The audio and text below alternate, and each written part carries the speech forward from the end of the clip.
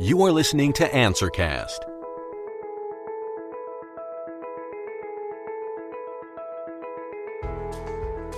Hello and welcome to AnswerCast, a series of insightful conversations with leaders who are shaping the new world with their expertise and passion for technology, innovation, customer experience, global business models, marketing, strategy, and much more.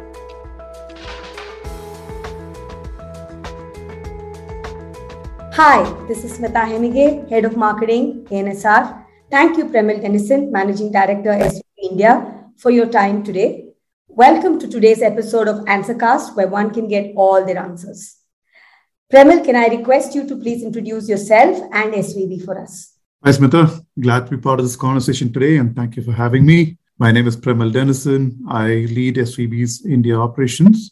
SVB is one of the fastest growing banks in America, and we are at the heart of the innovation economy. SVB is among Forbes' top 20 banks in 2022, and we are proud to be featured in Bloomberg's Equality Index. In addition, SVB is listed as part of America's top 500 most responsible companies. I'm glad to be representing SVB today and providing my perspective to the topic at hand. Thanks, Premal, for that introduction, and extremely excited to hear about what's actually spurring the growth at SVB. Before we dive in, maybe a small blurb or setting the context before we get started to talk with Premal. The pandemic has pushed companies over the technology tipping point, and it has transformed businesses forever. According to a recent McKinsey research, states that companies have accelerated the digitization of their customer and supply chain interactions, as well as their internal operations by 3 or 4 years. And what this means is the share of the digital or digitally enabled products in their portfolio has accelerated rapidly. And they're amounting to that being close to about 7 years. And what all of this means is to stay competitive in this new business and economic environment requires new strategies and practices. In today's edition of AnswerCast, Premal and I are talking about how organizations can lead in the post-pandemic era. What are ways in which one can innovate in the face of adversity? With that, let's dive right in. These are extraordinary times, and such measures mean that it's not business as usual. So, Premal, my first question to you is, we all know that people, business operations, and leadership styles are extremely important or key to the innovation process. How do you see all of them tying together? Thanks, Smita. And a very, very interesting question. I think the question itself is an introspection of an organization's ability to innovate and differentiate themselves. I think, in my view, innovation is disruptive, far-sighted, and driven by people with passion. You brought up the 3 keys to innovation. One of the 3 that we mentioned, I think business processes, people leadership styles, business operations, and their effectiveness and resilience, we can measure in quantitative terms. The other 2 are highly subjective, but also need to be nurtured just like how we continuously improve our business processes. From a people perspective, the key to innovation is to find passionate individuals, and I cannot stress this enough, work as a team to bring ideas to fruition. And to find such individuals, we as an organization have to first understand what innovation means to us. And we also talked about leadership. So leading these teams means that traditionally acceptable leadership styles like hierarchical representation are no longer valid. Leaders of teams driving innovation are expected to break silos and barriers, understand the pulse of the customer, and also balance priorities seamlessly. Not only this, but they are also expected to focus on the larger picture while driving a very unique team persona. It's definitely not an easy job, but I think the ability to share experiences and learn from pioneers in this field have helped us with some tools and great knowledge so that we can be more successful in this journey. When you tie these 3 things together, it's even more difficult because even with the right leaders, talented individuals and a business mindset, we still need to understand the why. I think the why ties everything together. Organizations who experience success in innovation must first answer the key question: why is innovation critical to our success? Of course, the answers may vary, but if everyone in the organization understands the need, the journey gains significant momentum. And this is not an easy conversation, it's a difficult conversation. Right? For example, there are entrenched processes, traditional investment vehicles, and decision-making, effort or allocation of people to these changes, and also expectation of fast outcomes. I think all of these need to be rewired right from the core of the organization. innovation. I think when we do that, when we ask this question why, I think it also gives us a change in our mindset. We change from a fixed mindset to a growth mindset, which I believe very strongly is a key catalyst to the innovation journey. So for me, tying all of this together is the why, because once we answer the why of innovation, the rest becomes a little bit more easier. Thanks, Premil, for that. And I think that answering the why is, of course, the most difficult piece, and kind of drilling down further and talking about people, right, in the economy that we are in.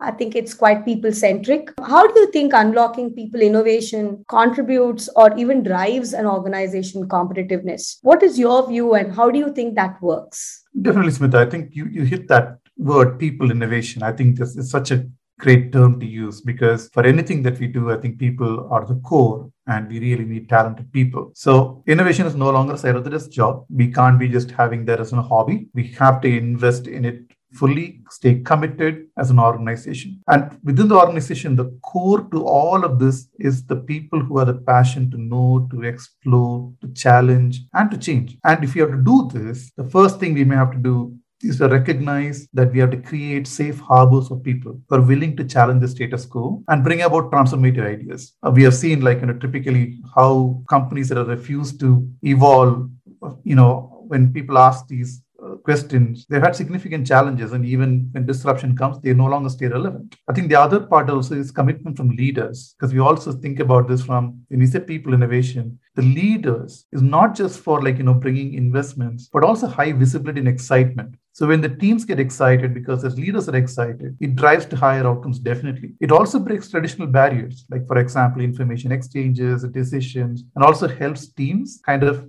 appreciate the cross-functional complexities that they may have. One other challenge that we also see is how do we measure the success? And we have people who are part of innovation teams or as an organization now, you're saying we want to innovate, but how do we measure success is a very, very important piece of it. So it's not just even measuring, it's also celebrating those things. One solution that we are just starting to implement in SVB is objectives and key results.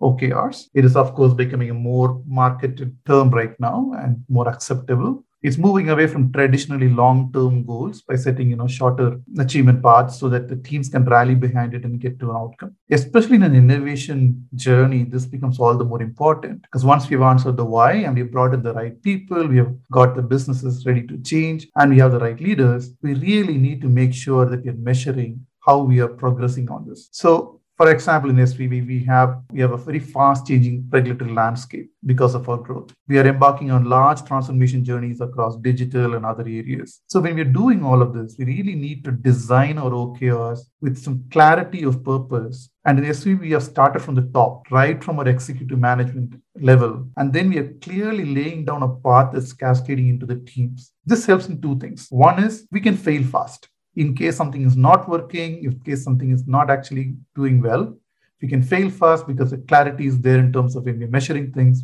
we are not doing well. And we can also change course and get to the target with higher precision over a long period of time. The second part is ownership. When you look at this, everybody in the organization can rally behind a top line OKR because they themselves have OKRs that are clearly defined for them. And they also see a very clear vision into how they are contributing to changing the bank. So when I look at this model, it's definitely helpful, especially in innovation journeys, because that is one of the key to organization competitiveness. Because when we are building these things, it's very key for us to measure our success at significant maturity points, just so that we can add funding, change our resourcing, and even add more commitment to these programs. Because the other part of this is the leadership. When we are starting from the top and demonstrating that we are owning everything right from the top, it helps us. So people innovation as a whole starts from the top because the leaders have to be visible, have to own these things, and also commit themselves and their teams to this. So that's very important. The second thing is also equally important, that is measuring the success that people bring together. Extremely interesting, Premil, for that.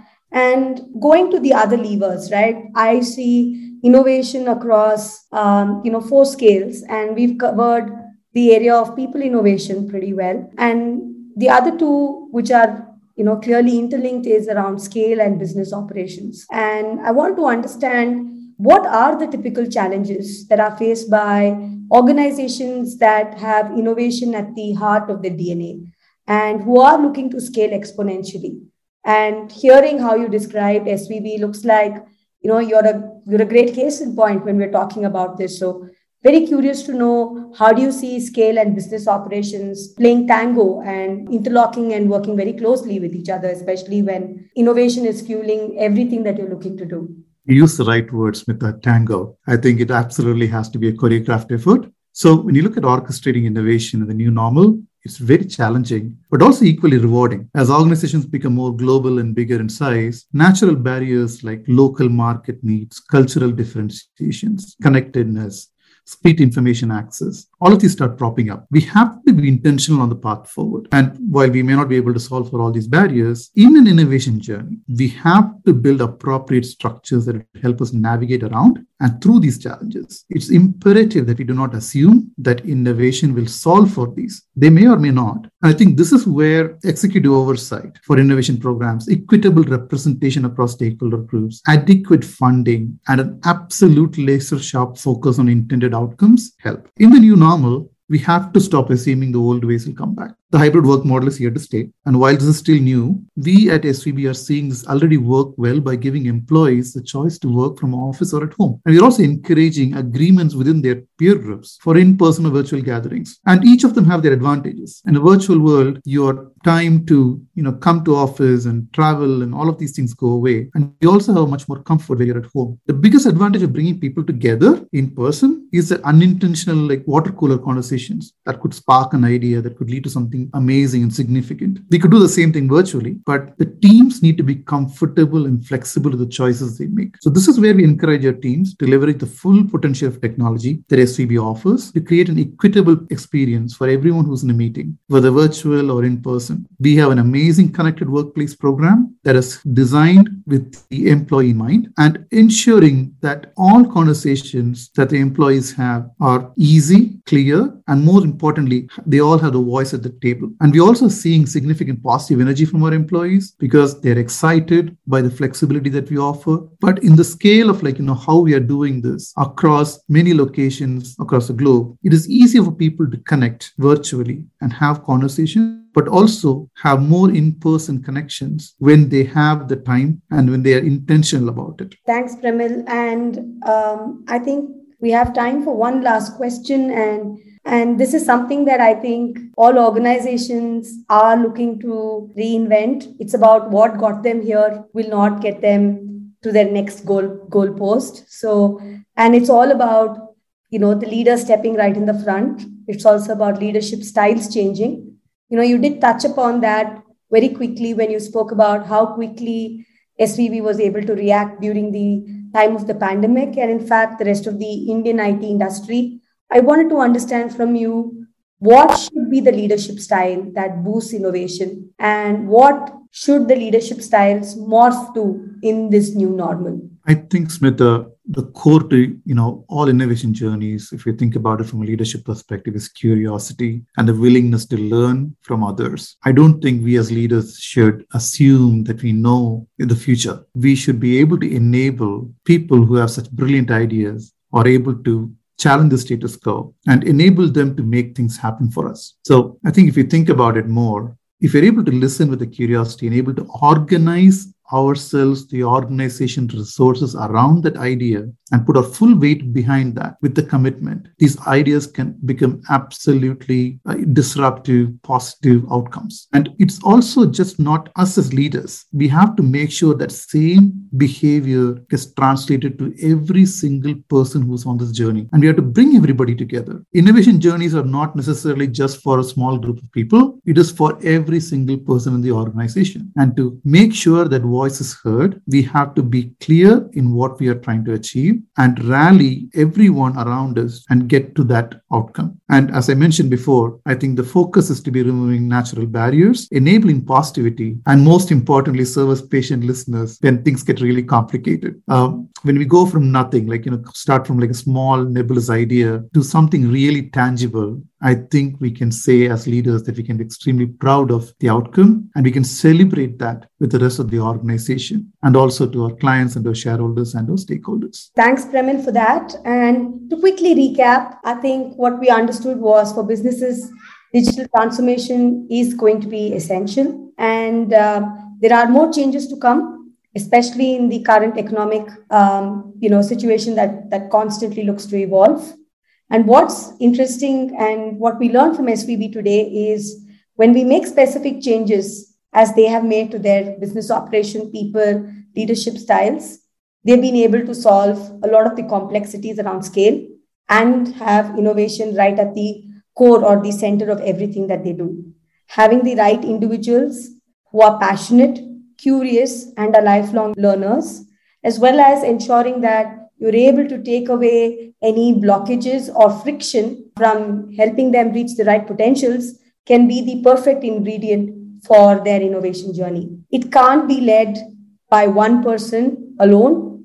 Instead, it needs to be rallied by everyone around us and taking them on that journey.